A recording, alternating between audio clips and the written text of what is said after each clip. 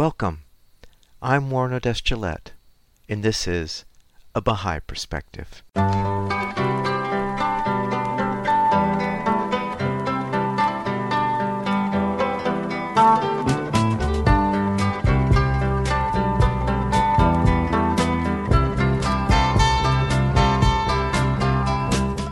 Welcome to A Bahá'í Perspective. I recorded an interview with Tara Jabbari on February 8, 2022. For over 10 years, Tara has worked in all aspects of digital media, from videos, social media, to podcasting. Working as a podcast producer, she has connected experts and entrepreneurs with podcasters to promote and educate listeners across the globe. In her work, she has told the stories of people escaping persecution and violence, inventors and entrepreneurs in the East and West, and the influence of youth working on community building all over the world. One of the podcasts she worked on is called Bahá'í on Air, which is an extension to the original New Zealand YouTube series Bahá'í on Air. Tara has also started an individual podcast initiative entitled Who Is She?, featuring the stories of Bahá'í women historical figures. I started the interview by asking Tara where she grew up and what was religious life like growing up. I grew up in the suburbs of Chicago. Both sides of my family, mom and dad, were fourth generation Baha'is who were born and raised in Iran. My dad came here for school, and then during the Iranian Revolution, which was particularly hostile towards Baha'is, both my parents were outside of the country, so they were getting a call from their parents saying, you can't come back to Iran, stay where you are. And so they ended up staying in the United States. And because we came from mostly a Baha'i family, there is something called independent investigation of the truth that is encouraged by Baha'i families to do, which means that you are never born a Baha'i. For instance, if you come from a Baha'i household in particular, you are encouraged to investigate, research all the other different religions and philosophies and thoughts. And then at the age of 15, you decide if you really want to be a Baha'i yourself. We had a Sunday school, and I was bullied in Sunday school, Baha'i Sunday school. That's terrible. Coming from a Baha'i household and family, no one is perfect. So principles of no backbiting. I heard comments of, I can't stand that person, all sorts of things that everyday Baha'is and non-Baha'is say. So when I turned 15, it wasn't really the principles of equality between men and women, abolishment of all prejudice, things like that. That's just, to me, and for most people, it's common sense. It's being a good human being. So I didn't feel I was a Baha'i, because to be a Baha'i means first and foremost that you believe in God and that you believe that Baha'u'llah is the most recent prophet or manifestation to help humanity, right? Mm-hmm. And that is where I didn't understand it. I didn't know if there was a God. All of these things that we were being taught in Sunday school, in school in general, of what is right, what is wrong. Don't steal, don't cheat, don't lie, all sorts of stuff. It made you a good person. So at 15, I was like, I don't think I'm a Baha'i. The other thing about growing up in Chicago is that in the Chicago suburbs in Wilmette, probably about 20, 30 minutes away from downtown Chicago, is the Baha'i House of Worship, which is the only one in North America. And so growing up there, we would volunteer, we were guides. My mother still does the floral decorations there, floral arrangements. Many people, non-Baha'is, just loved the Baha'i House of Worship. If you've never seen it or if you've never been, Google it. It's beautiful. I'm biased. I think it's the most beautiful. There really are only 9 continental Baha'i houses of worship, and the only one in North America is in the Chicago suburbs. So I grew up there. And then particularly as I was growing up and I'd be a guide, just directing people of where the bathroom is and all sorts of stuff. New Baha'is would come. And it was somewhat like a pilgrimage. For them, it was a really big deal. They became Baha'is and they came to the Baha'i House of Worship of North America. And something in their eyes, they were just so happy to be there. And they were truly, they're like, I'm a Baha'i. This is what I believe in. And this is the only house of worship I have for me in this continent. And so when I turned 15, coming again from a Baha'i household, I was like, yeah, I don't have that spark, that thing that I see in a Bahai's eyes, particularly someone who's found the faith and has become a Baha'i. So both my parents accepted it. My mother was she's like, I'm not worried at all. My father was hurt.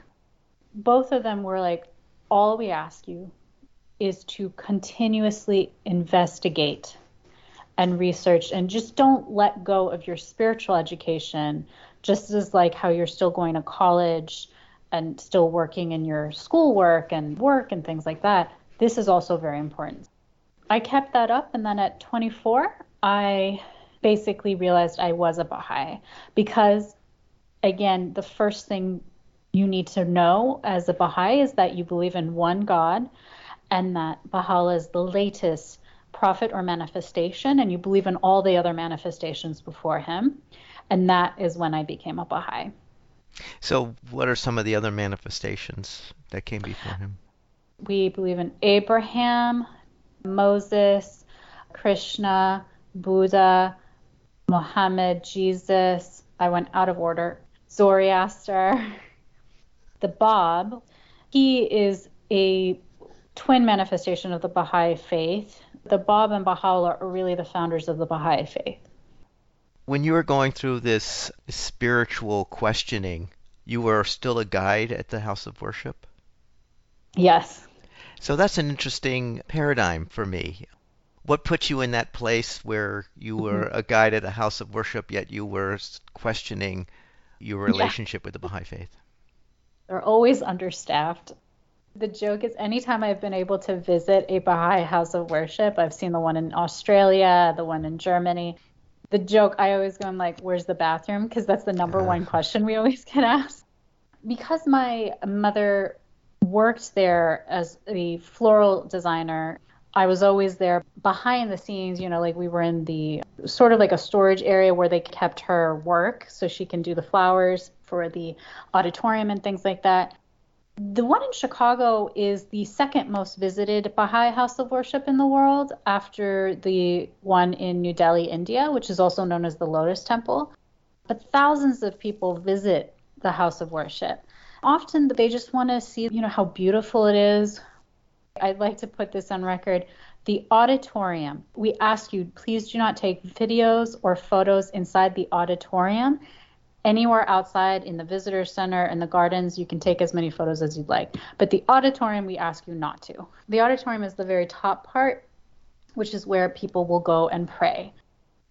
We are also right next to the beach, to the Lake Michigan.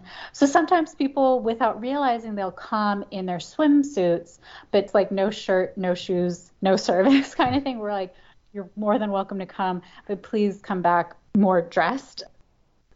I was growing up there and I saw that they always needed help. And I knew most of the answers to the questions, right? They're like, what is this? What is the Baha'i faith? How was it founded? Who founded it?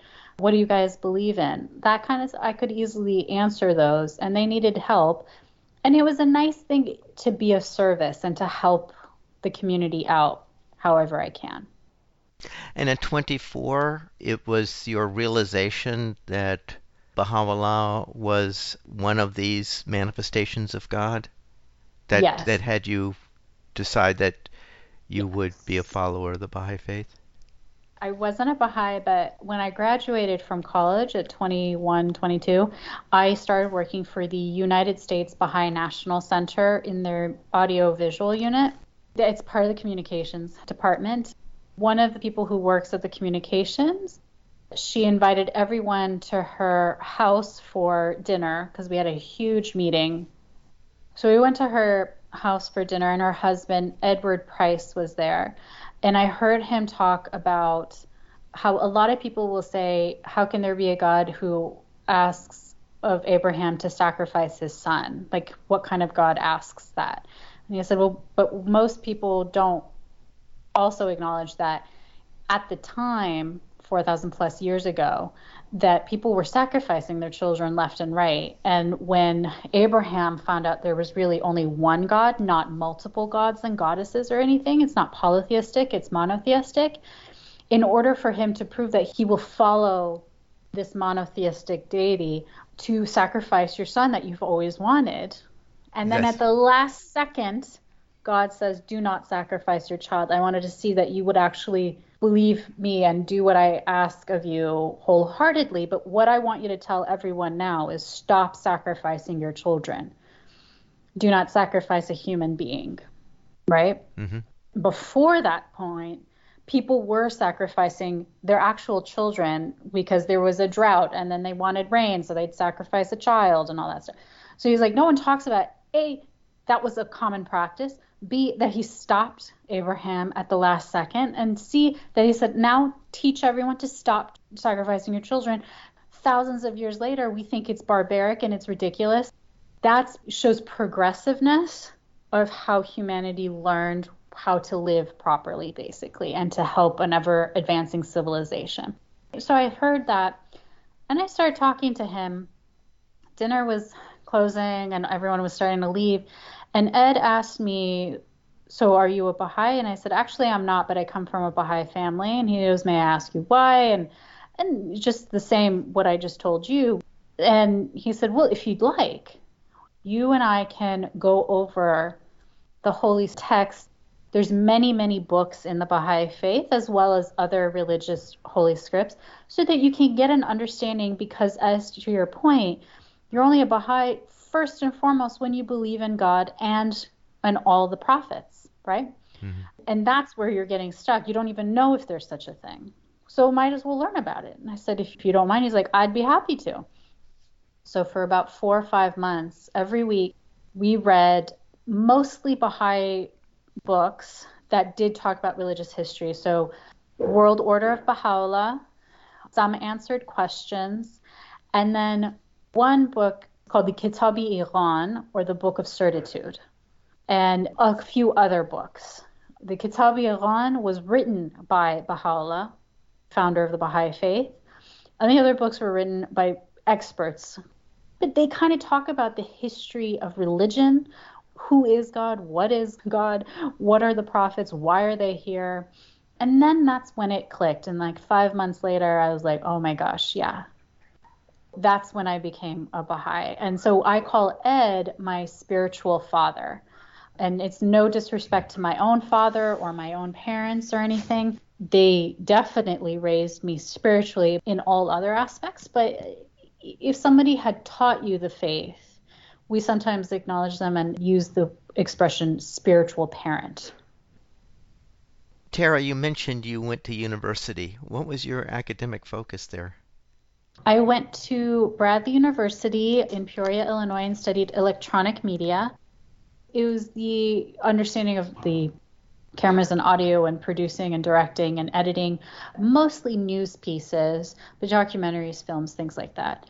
That's how I ended up working at the Baha'i National Center of the United States for 2 years.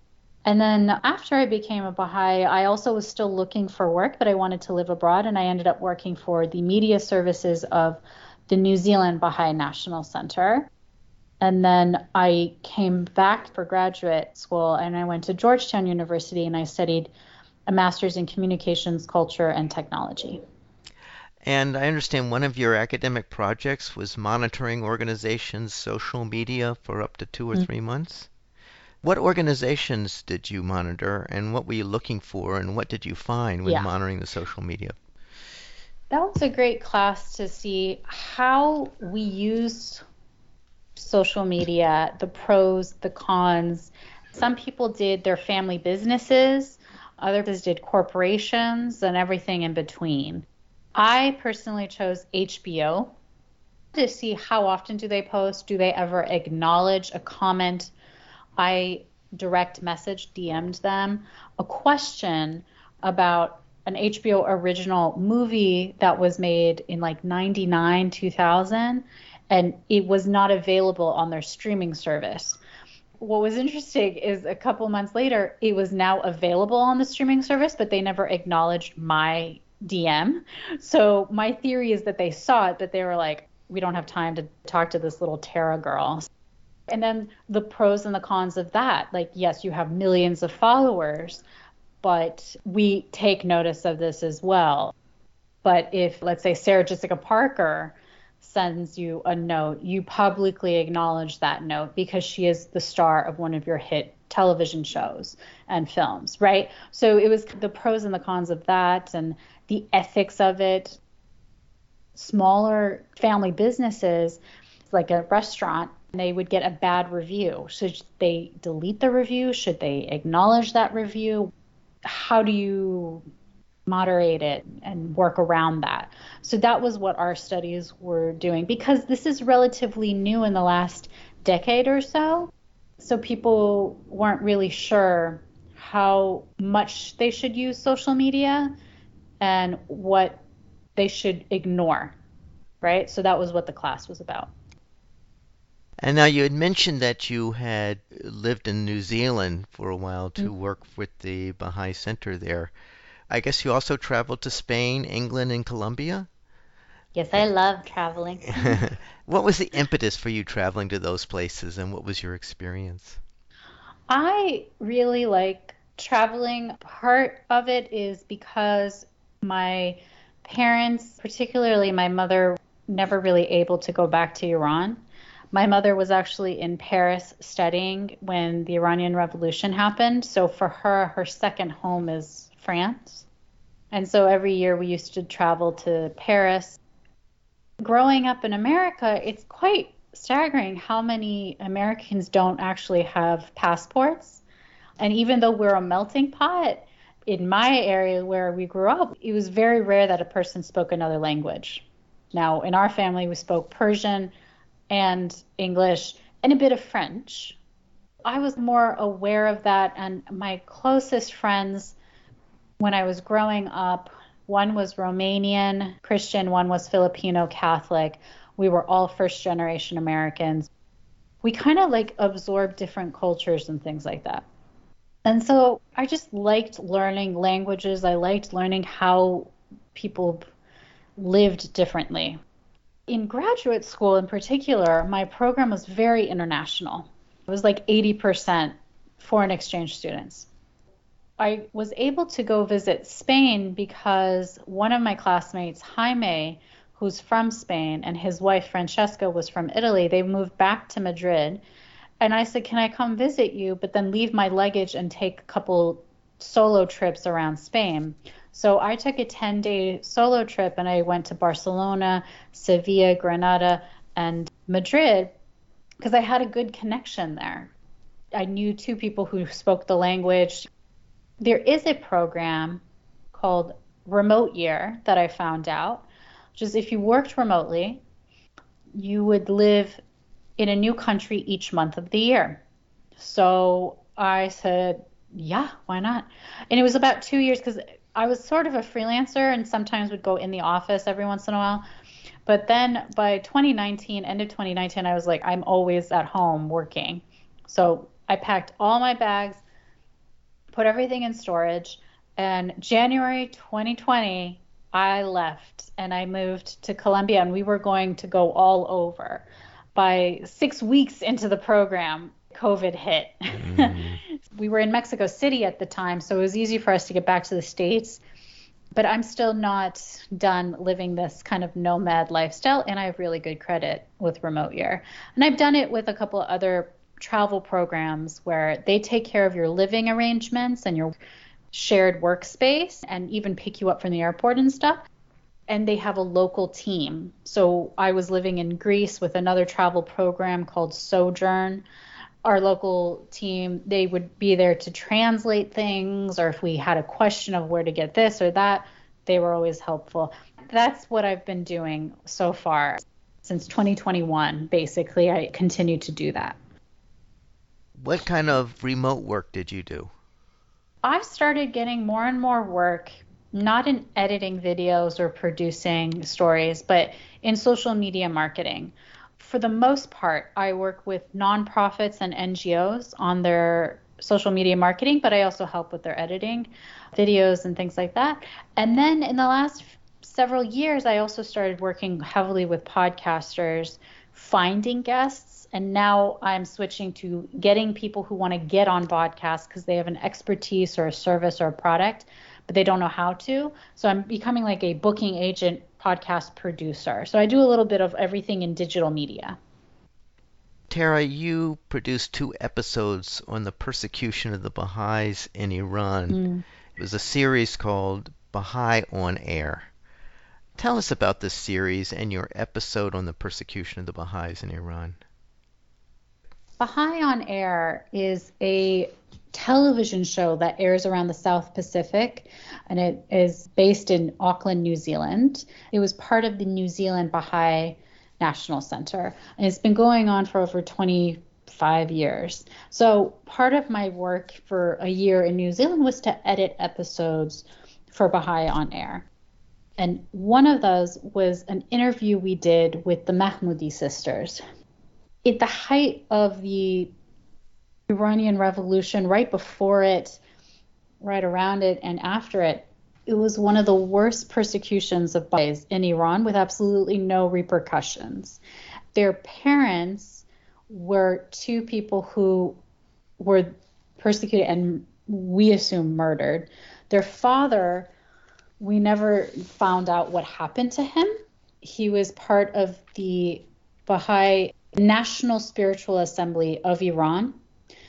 Because the Baha'i faith has no clergy, instead have sort of governing bodies that help us, but they're not our clergy. We have a local spiritual assembly, which is 9 members in like a city or an area, and then a national spiritual assembly, which is for the whole country, and then a universal house of justice. Each of these are 9 members.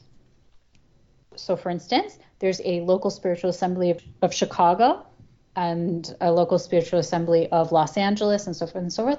But there's a national spiritual assembly of the United States. In, I think it was 1980, the Mahmoudis, the husband, Mr. Mahmoudi, was part of the National Spiritual Assembly of Iran. The assembly members were kidnapped, taken somewhere, and we still don't know what happened to them. We assume that they were killed and put in an unmarked grave. The chances of them being kept somewhere are very low. Now, because this happened, there was a second National Spiritual Assembly organized, and their mother, Jinus Mahmoudi, was in that, and she was also kidnapped by the Ayatollah's army, put in prison and killed. So they know what happened to her. So the persecution of Baha'is in Iran, a 2-part series that I was able to edit and somewhat help produce.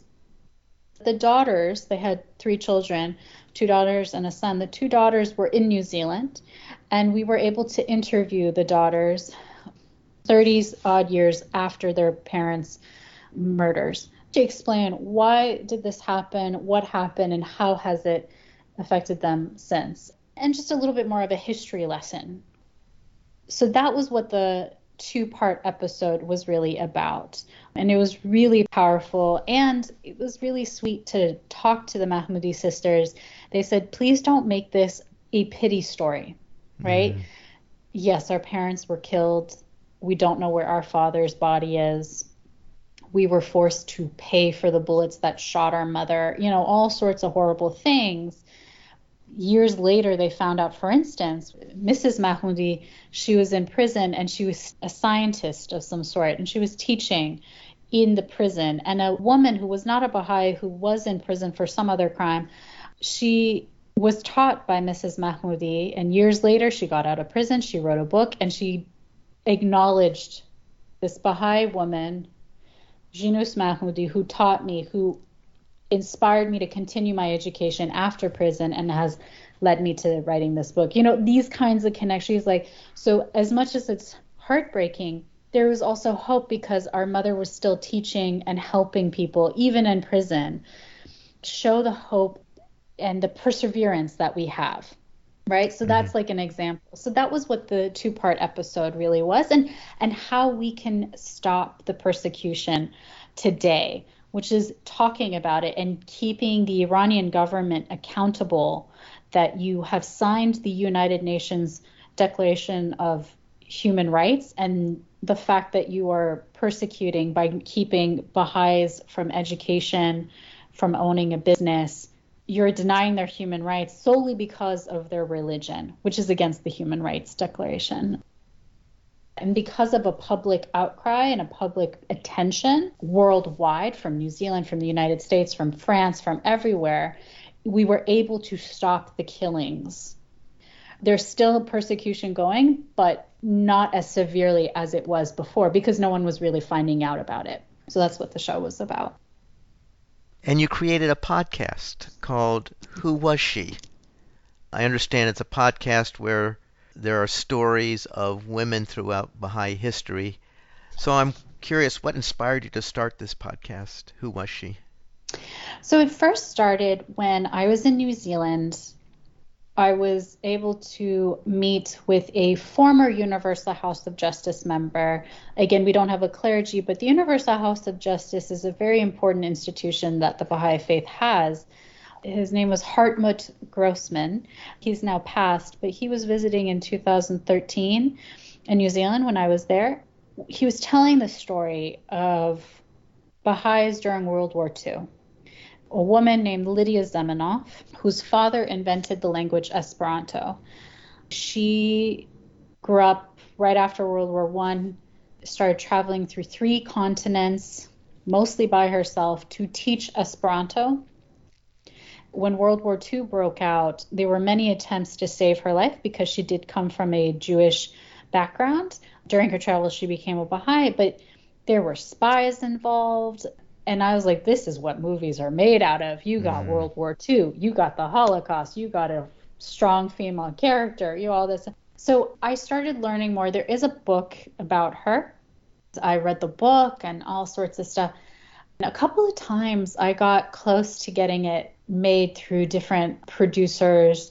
Some were Baha'is who were of some wealth and were interested, and some were not and stuff. But it's very, very difficult to get a film made. So after a while, around 2019, I was like, this has been on my mind for over 5 years. Why not, now that I've worked with podcasters and it was starting to grow more and more as a legitimate form of media, what if I made it into a podcast? Because podcasting is very inexpensive, but there is challenges to it too, because now it's all an audio medium to tell a story. I consulted with some people and so I decided to make it into a podcast all about Lydia's life. And then because I enjoyed that process, it was very collaborative.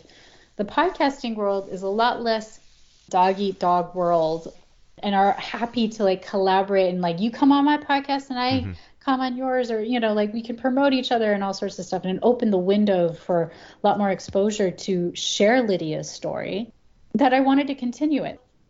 So what I did is I said, okay, I really enjoyed it. I studied basically storytelling, and lately I haven't been doing that. I have been, in a way, social media is a storytelling form, but not the one that I was dreaming of as a little girl, right? But this was allowing me to go back to it, and it allowed me to find out more about amazing stories. So because it's really just me doing it, I said, okay, so I'll do it within Baha'i history, which is less than 200 years. That narrowed it down. And then I said, and I'll concentrate on women. That narrowed it down a little bit more, so I'm not too overwhelmed. Season 1 is about Lydia Zamenhof. Season 2, which just came out, is about Zainab, who was one of the earliest believers in the Bab, who was the forerunner and one of the prophet founders of the Baha'i faith. At the time, it was called the Babi faith. I've been explaining it that she was sort of like a Joan of Arc figure in the history of Iran, Persia, and of the Baha'i faith. And then season 3 is on Hazel Scott, a very important jazz and classical pianist. And season 4 will be on Carol Lombard, who was the It starlet, big movie star. And the big thing that they had in common, other than they were women, was that they were Baha'is. And not a lot of people know about them. And it's super interesting. I learned a lot, and I felt like other people will learn something out of it too. So that's why I started Who Was She? Tara, you're a digital media consultant. So what is the service you provide and to whom? Sure. I know how to edit videos. I know writing. Producing is really what I really like to do, is connecting and finding the story. Digital media now encompasses more. You have vlogging and blogging and podcasting and influencers and this and that. When I graduated college, Twitter just came out.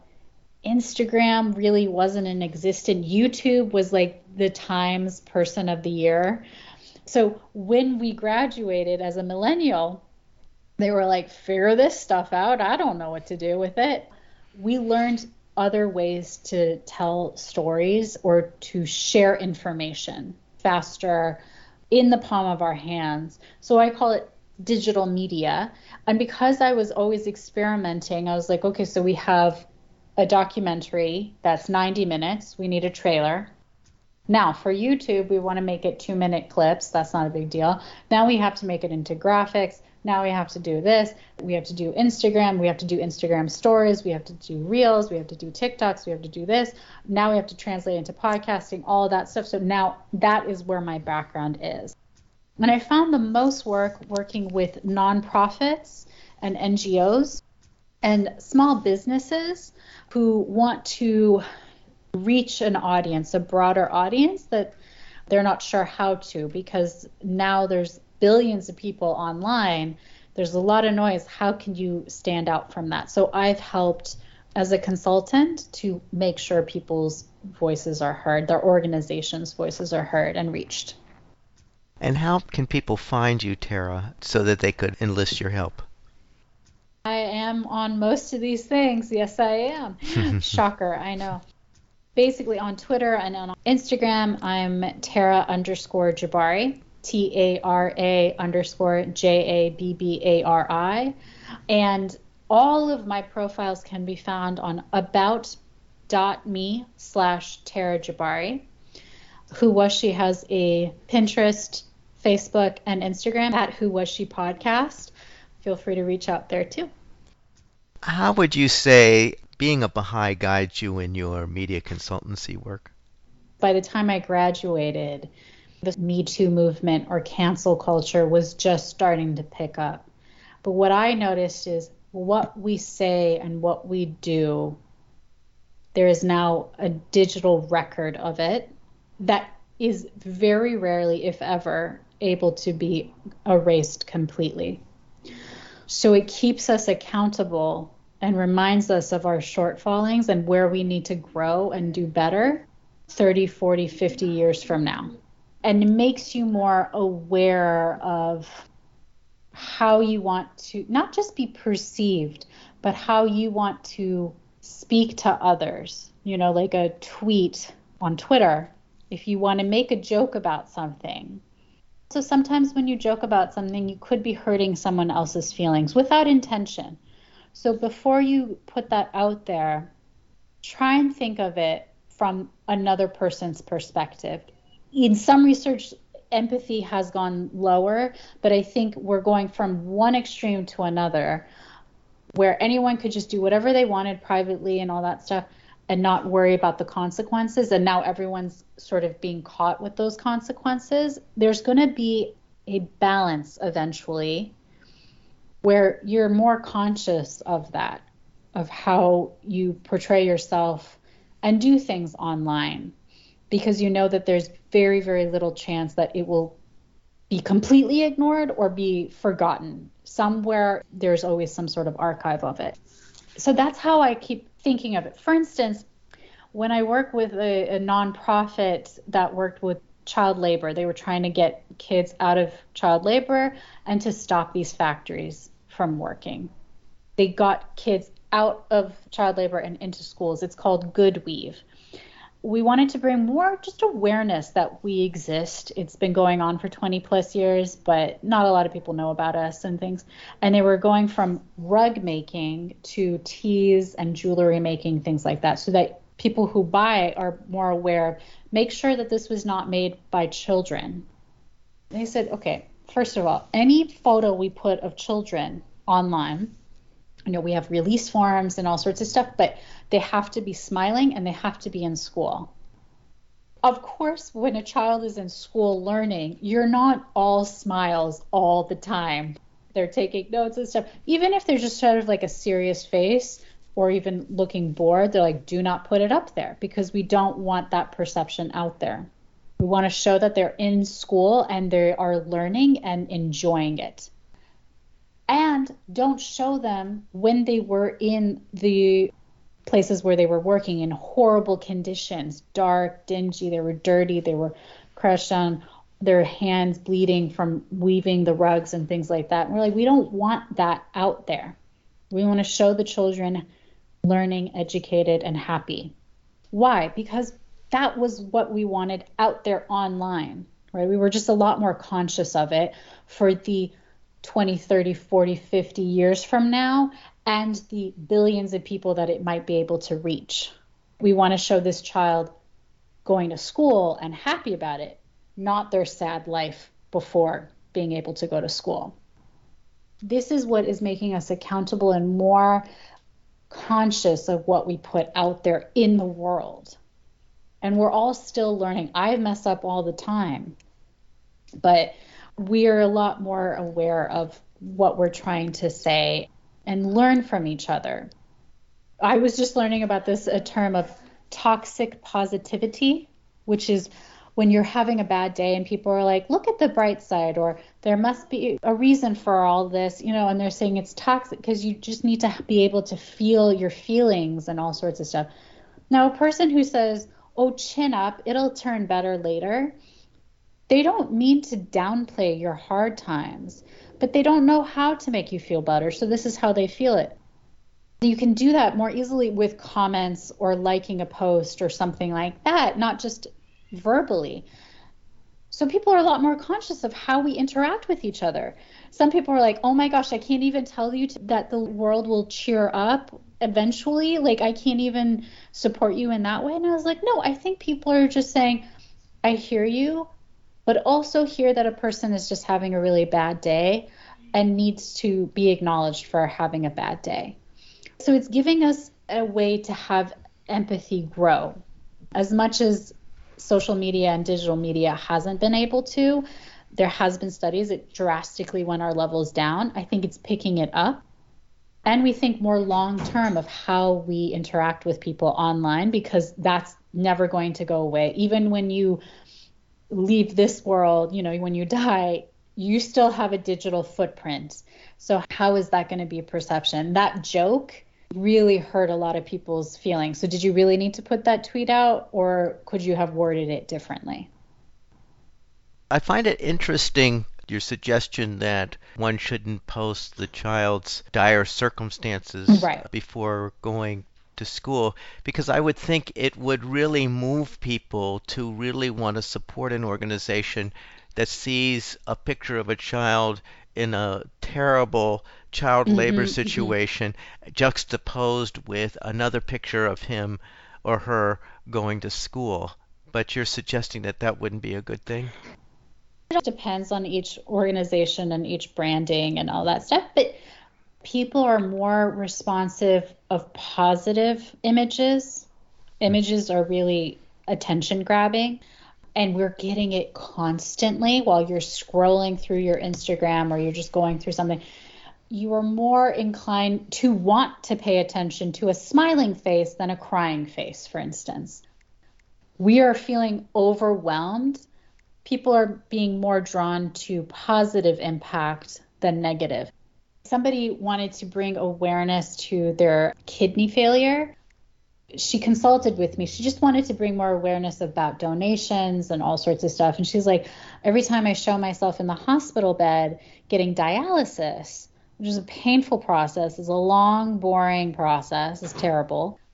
People are like, oh, I'm so sorry for you, or say, and that's not my intention. I just wanted you guys to know this is a process, but you've checked if you can donate your kidney to somebody else. That was my intention. I said, yeah, but that's not what people perceived, as you can see. Here's my suggestion. After you're done with your dialysis and you're just walking in the park, and you take a photo of a beautiful rose that you see in the park, and then in the caption, say, I just went from 4-hour dialysis. It was not fun, but I was able to find my strength to go walk home from the hospital, and I saw this beautiful rose, and it reminded me of the beauty of the world. If you wanted to learn more about kidney failure and how you can help people who are suffering from this, check this website. Try that. See how that plays out. Or share how you and your husband went to a nice dinner in the weekend after 4 days of dialysis or whatever it is. People are more responsive to that positive imagery than the negative one. And it loses its message. So if you saw a child crying, bleeding, if you feel helpless. So the thought behind GoodWeave was they're less inclined to pay attention to us and to see if you donated money, or to find out how can you make sure the rug that you bought was made GoodWeave approved, meaning no child labor, all that stuff. Versus if you were scrolling and you saw a child raising their hand, super excited to answer a question the teacher asked, and then you see the caption and you're like, oh, they were in child labor, they got out, they're now in school. I do actually need to buy a rug or some jewelry. Where can I find out that it was approved by GoodWeave? That was the thought process, and more studies are finding that. Well, Tara, I want to thank you so much for sharing your work with us. It was very interesting. Thank you for having me.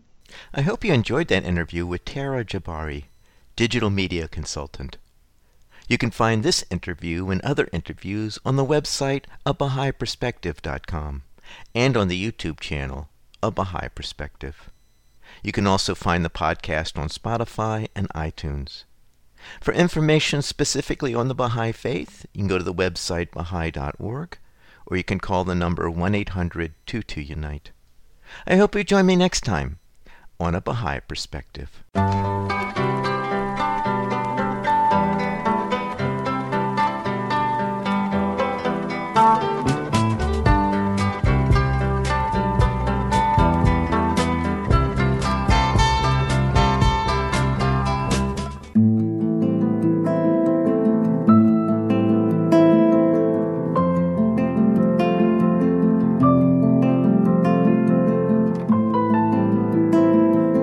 Fleeting shadow,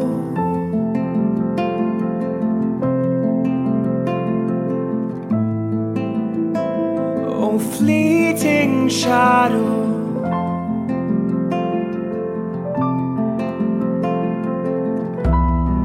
pass beyond the bases,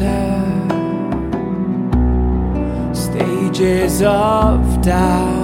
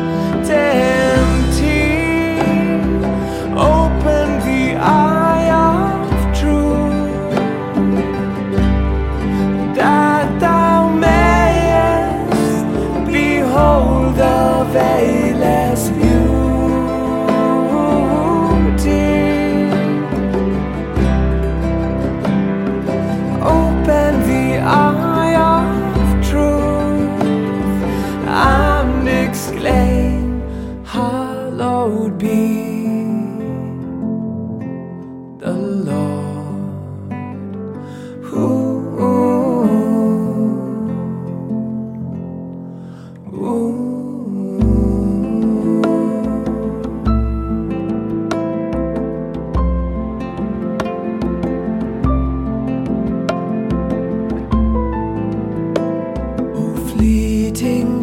shadow.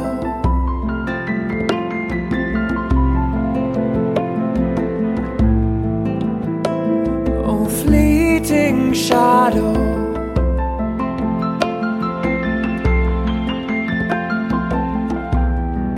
Pass beyond the baser, stages of doubt.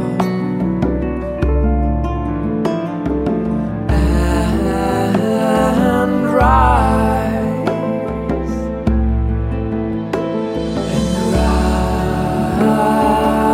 rise to the exalted heights. Rise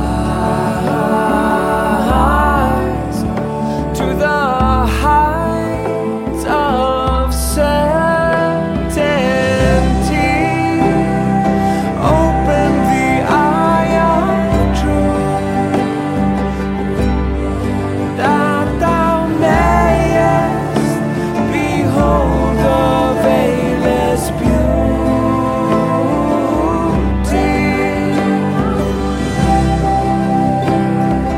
Open the eye of truth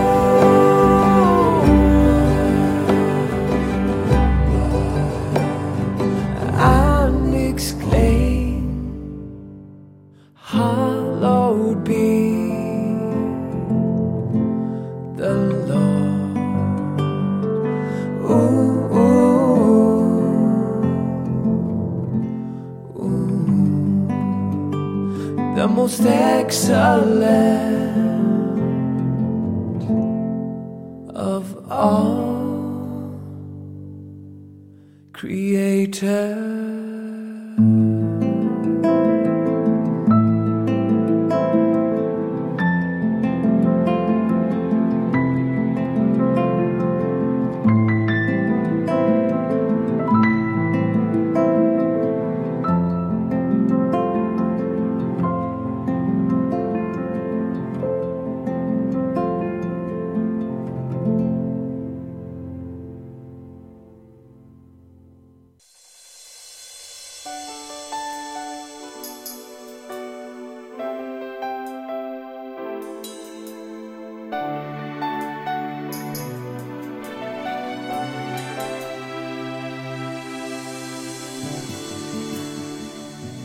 Rise up, dear friend,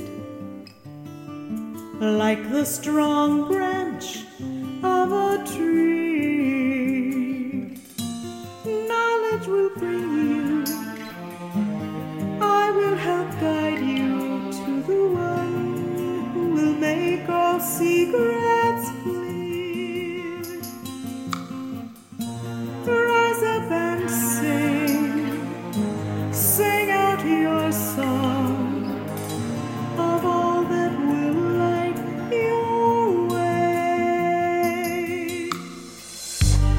He will come from eternity. He will come in this day.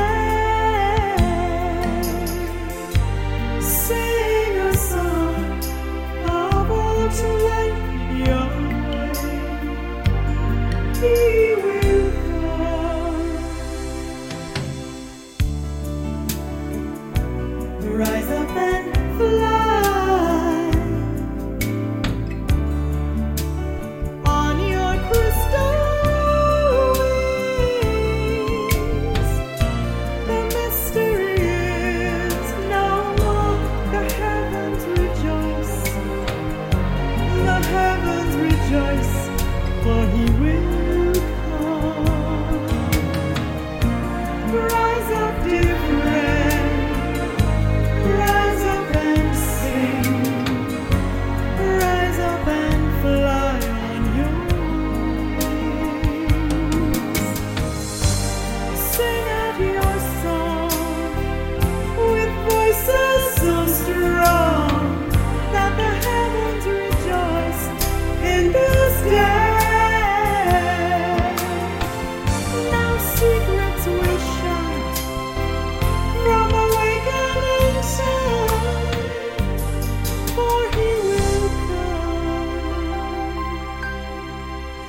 is